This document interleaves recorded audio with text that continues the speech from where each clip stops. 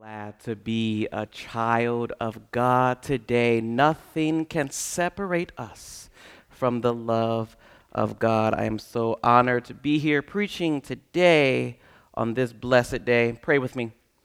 Lord God, into your hands I commend my spirit. I pray that you would speak through me, Lord God. Let it not be me, but let it be you. In Christ, our beloved, we do pray. Amen. So on this blessed Sunday, we turn our gaze to our youth and God's presence and provision in their lives. We focus on how God is moving in their midst and even still is calling them, as God called the patriarchs and the prophets, the matriarchs and the models of faith. See, that's my key word for today. It's call. Our youth are our example of a faithful answer to God's call. Now, many of our youth will pack their bags and answer the call to do ministry with some wonderful churches in Puerto Rico this summer. And many have answered the call to serve the church in different leadership and service roles. And yet, still many of our seniors will answer the call to embark on new journeys into unknown lands and places, stepping out on faith. This echoes the story of Abraham at the time he was called Abram and his call from God.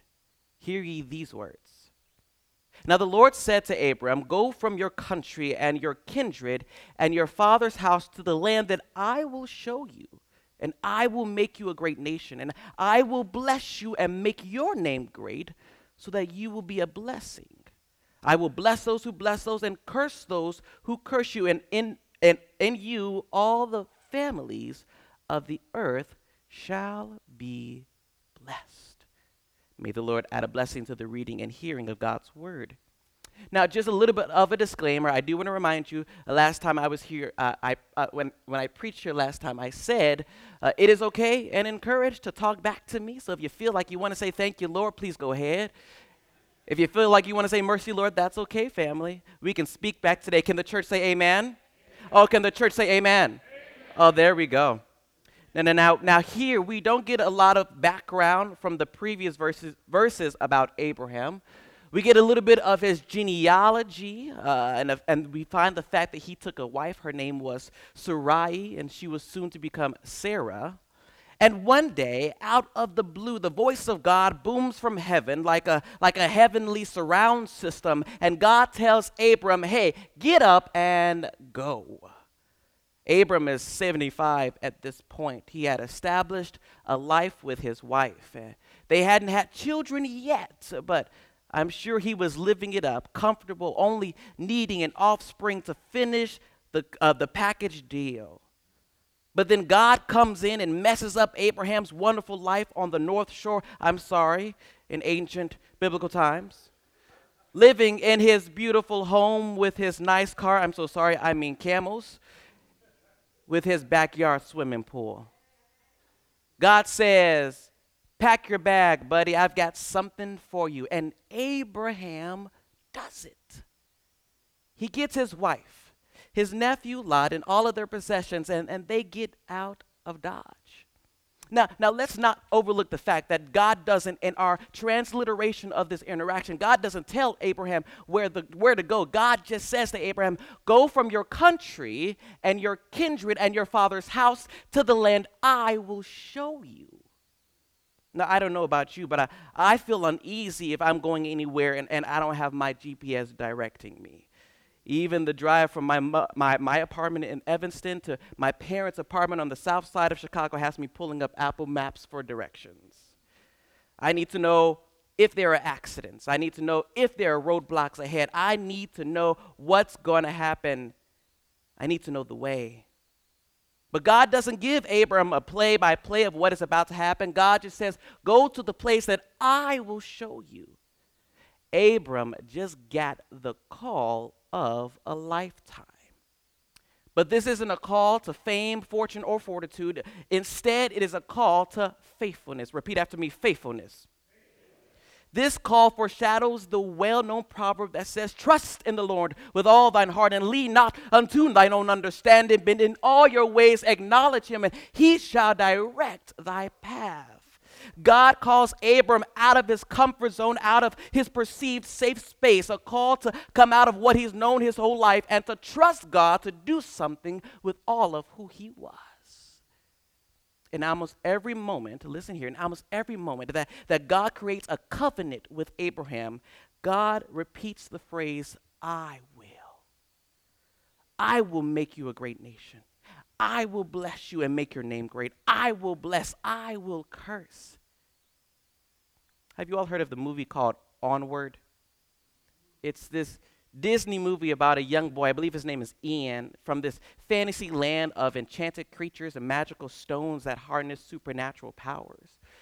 This boy is the youngest of two with a widowed mother, and this whole movie centers around his journey to find a certain stone to reincarnate his deceased father for just a moment. And at one point, they come to this cavern. And on the other side is the bridge, but it is let up. And the handle to let the bridge down is on the other side. In order to get to the other side and let down the bridge, the boy has to get across this bottomless emptiness. He has a goal, but there's something in his way. You have this empty pit. His brother tells him that he has the ability to get across by creating what he calls a trust bridge. And he says, you won't know if the bridge worked until you step on it. If you believe that the bridge is there, it is there. Now, of course, the younger brother is very trepidatious. He's not about to step out on nothing and expect there to be something, so his older brother ties a rope around his waist. And he says to him, now you won't need this, but go ahead. So the younger brother gets ready, and he steps out, and then he falls into the pit, only being saved by the rope. Now, the older brother says, basically, now that you aren't dead, and you see that you aren't going to die, let's try this again. But you have to believe with every step. And so the younger brother gets ready. You see him take a deep breath, fear radiating from his face. But he believes, and he steps out. And this time when he steps out on what seems to be this enchanted magical bridge that we can't really see, but we know it's there. And then he takes another step, and another step, and another step. And before you know it, after a little bit of craziness and chaos, you find he's on the other side. He gets across. Oh, what we could accomplish if we would realize no matter what the bottomless pit that the world might put in front of us, God has already bridged the gap. God has already secured the way to our purpose and our goals. God has, through God's faithfulness, set us up for greater. God just ask us this: will you be faithful? You may not see the bridge, but step on out and know that I will hold you. Will you trust me? If you would only trust me, I've got you.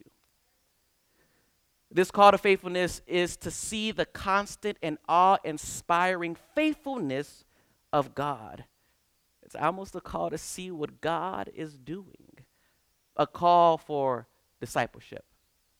Now, in the most recent years, I've been trying to read some different theologians, and I found a book by Dietrich Bonhoeffer, and I've become a bit of a Bonhoeffer fan. And he says, as he talks about discipleship, the disciple is thrown out of the security of life into complete insecurity, which in truth is absolute security and protection in community with Jesus. Y'all missed it. That was your shout moment, but I'm going to keep going.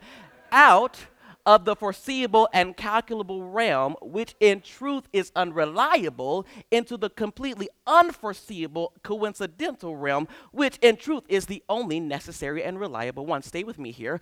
Out of the realm of limited possibilities, which in truth is of the unlimited possibilities, into the realm of unlimited possibilities, which in truth is the only liberating reality. He says this: it is nothing other than being bound to Jesus Christ alone. We hear Jesus extending this call to his disciples when he says, follow me. He says in Matthew 4:18-19, as he walked by the Sea of Galilee, he saw two brothers, Simon, who is called Peter, and Andrew, his brother, casting a net into the sea, for they were fishers. And he said to them, follow me, and I will make you fishers of people. Matthew 9:9 says, as Jesus was walking along, he saw a man called Matthew sitting at the tax collection station. Jesus called tax collectors, help me, God. And he said to him, follow me. And he got up and followed him. Being a college graduate, let me go back. I missed a part here. Just like the voice of God called Abram out, as Elsa once said, into the unknown, so did the word of life, the word of God, as John calls him, calls the disciples out into the unknown. And so has the call been extended to our graduating seniors, who are called to find their place and make their impact. And so are you called to continue to follow Christ even deeper in love and communion. Now, being a college graduate of 5 years now, there's a lesson I learned that we must be willing to accept. The call to faithfulness, listen here, the call to faithfulness does not exclude hard times. I'm going to say that again. The call to faithfulness does not exclude hard times. Now, John 16:33, Jesus has been in reflective celebration of the Passover celebration with his friends. And in his final farewell, before he begins the grueling but redemptive process of carrying the cross, he says to his friends these words. He says, do you now believe? The hour is coming, indeed it has come, when you will be scattered, each one to his home, and you will leave me alone. Yet I am not alone, because the Father is with me. I have said this to you so that in me you may have peace. In this world you will face persecution, but take courage. I have conquered the world.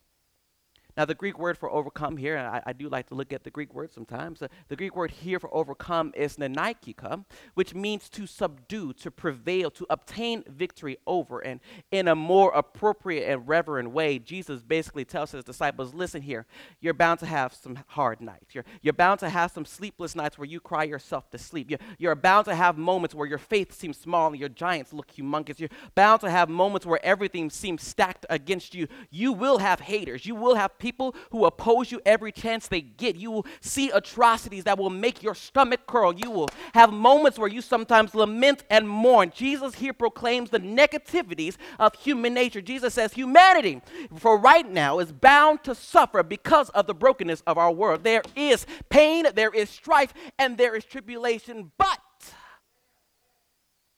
Jesus puts a but here.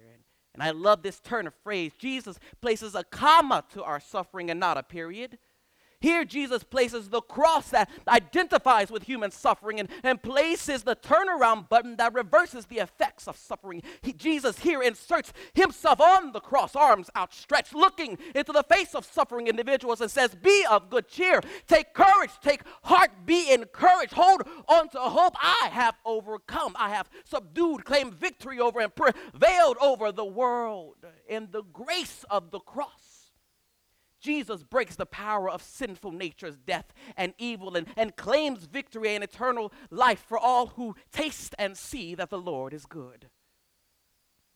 We've been given victory through Jesus over our downfalls, over our shortcomings, and over our circumstances. It says in Romans 8:31, if God is for us, who can ever be against us? And this verse is asked as a question, but the cross turns that question into an exclamation. It says it's no longer if God is for you, but rather it is the truth of all truth that the God of heaven, the creator of heaven and earth, is for you and is for me. So therefore nobody can stand against you. The call to faithfulness shows us that despite what our circumstances looks like, despite how fallen our nature can be, we are more than conquerors through him who loved us. Are y'all with me today? The grace of the gospel is that for every Good Friday we experience, God is faithful to bring about Easter Sunday moments. David taught us that for every Goliath we face, God is faithful to use our 5 smooth stones to create us into kings and conquerors. Moses taught us that for every Pharaoh we face, God is faithful to use our voice to pave ways for deliverance and healing. Joseph taught us that for every brother that sells us into slavery and for every supervisor's wife that lies on us, God will use their attempts to set us up. God will use it to their attempts to set us back. God will use their attempts to set us up for our greater and for deliverance. Esther taught us that for every Haman you face, God will cast down every attack and assignment of evil against your life and cause you to prevail. Even Paul taught us that for every moment of misunderstanding and misjudgment that we enter spiritual blindness, God will use our testimony to become the means by which many come to know the grace and love of God.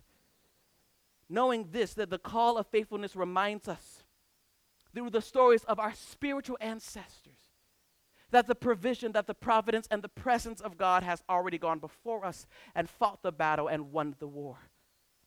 Yes, in this world you will have tribulations. Yes, you will have opponents. Yes, you will have haters. People will break your heart. They will talk about you. They will try to tear you down. They will try to divert you from your divine assignment from God. They will try to deter you. You will have moments when college seems almost impossible. You will have moments when you want to throw in the towel. You will have moments when you want to quit and go back home. You will have moments when it feels like you're in the valley of the shadow of death. But if faithfulness has taught me anything, it is that if God can do it for Abraham, Joseph, Moses, David, Esther, Paul, Peter, and even Jesus, God can do it for me. Yea, though I walk through the valley of the shadow of death, I will fear no evil, for thou art with me. Thy rod and thy staff, they comfort me. Thou preparest the table for me in the presence of my haters. I'm so sorry, I meant to say enemies.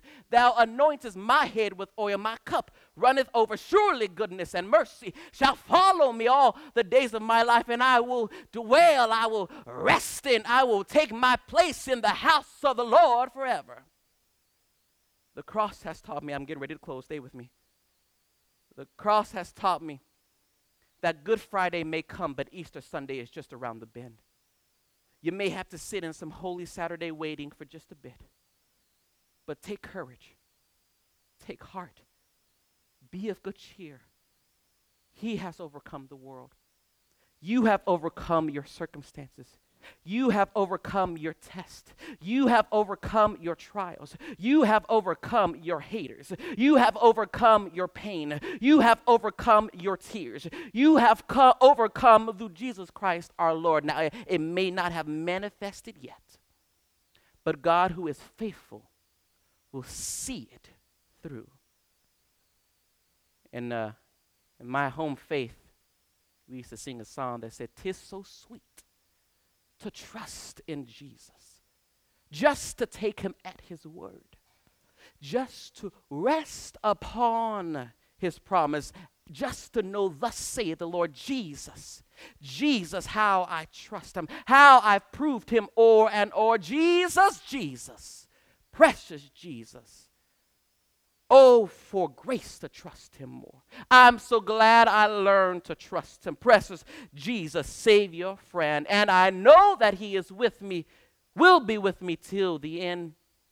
Jesus, Jesus, how I trust him, how I proved him o'er and o'er. Jesus, Jesus, precious Jesus. Oh, for grace to trust him more. The call of a lifetime is a call to faithfulness. Listen here, a call to be faithful to God, because no matter what, even in Abraham's unfaithfulness, God was faithful. Even in our unfaithfulness, God is faithful. Even when we turn our backs on God, God is faithful. The call of a lifetime is to taste and see the faithfulness of God. Even when your money is acting funny, and your kiddos are acting like weirdos, and your soul isn't feeling whole, God is faithful to take the broken pieces of your life, and as the potter sits at the wheel, mold your life and put you back together again. God was faithful to Abraham. In children's ministries, they sing a song, Father Abraham has many sons. And many sons has Father Abraham. I one of them, and so are you. So let's just praise the Lord. KUC, I encourage you. Taste and see God's faithfulness. Taste and see what God is doing. Look and behold God's faithfulness in your life. Even when the circumstances and the giants at the bottomless pits try to put intimidation into your heart, say, Jesus, I don't know what's ahead of me, but I know this, you are faithful. So I will hold on to you no matter what. In the name of the Father, and of the Son, the Holy Spirit. Amen.